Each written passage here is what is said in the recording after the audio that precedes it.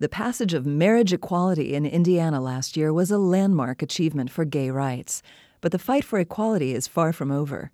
Leaders from the gay rights organization Bloomington Pride say one of the next big challenges is to provide outreach for LGBTQ youth.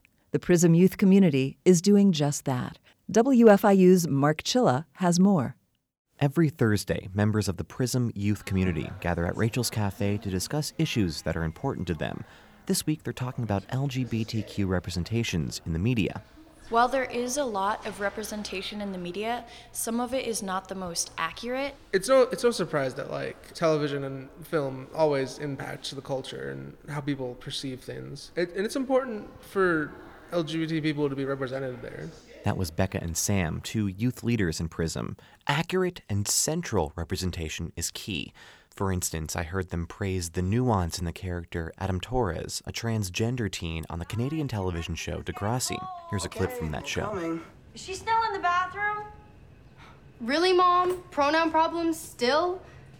Sorry, Adam. Let's go.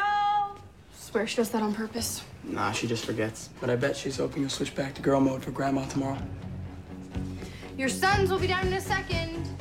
Providing accurate and central representations of LGBTQ characters is also one of the goals of the 12th Annual Pride Film Festival, organized by Bloomington Pride, the parent organization to the PRISM youth community. The film festival is this weekend at the Buskirk Chumley Theater in Bloomington.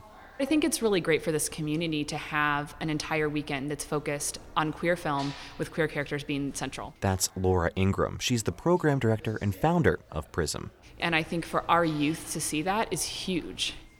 Ingram founded PRISM a year ago to help give LGBTQ youth in the community a place to gather and address important issues. All youth, no matter how they identify, benefit from being part of a community and having a safe place in which they can talk about, specifically for these youth, maybe things like sexual orientation, gender identity, gender expression, even just looking at marginalization and oppression. It's a place for people to discover who they are, which is important for anyone. It's a place where nobody will judge you and you can feel safe. That was the youth leader, Sam, again. PRISM's members are age 12 to 20 and come from over 20 different schools across 6 different counties. Michael Cooper, the assistant director of PRISM, emphasizes that community-based outreach for LGBTQ youth is especially important now, as the landscape of gay rights is changing in Indiana.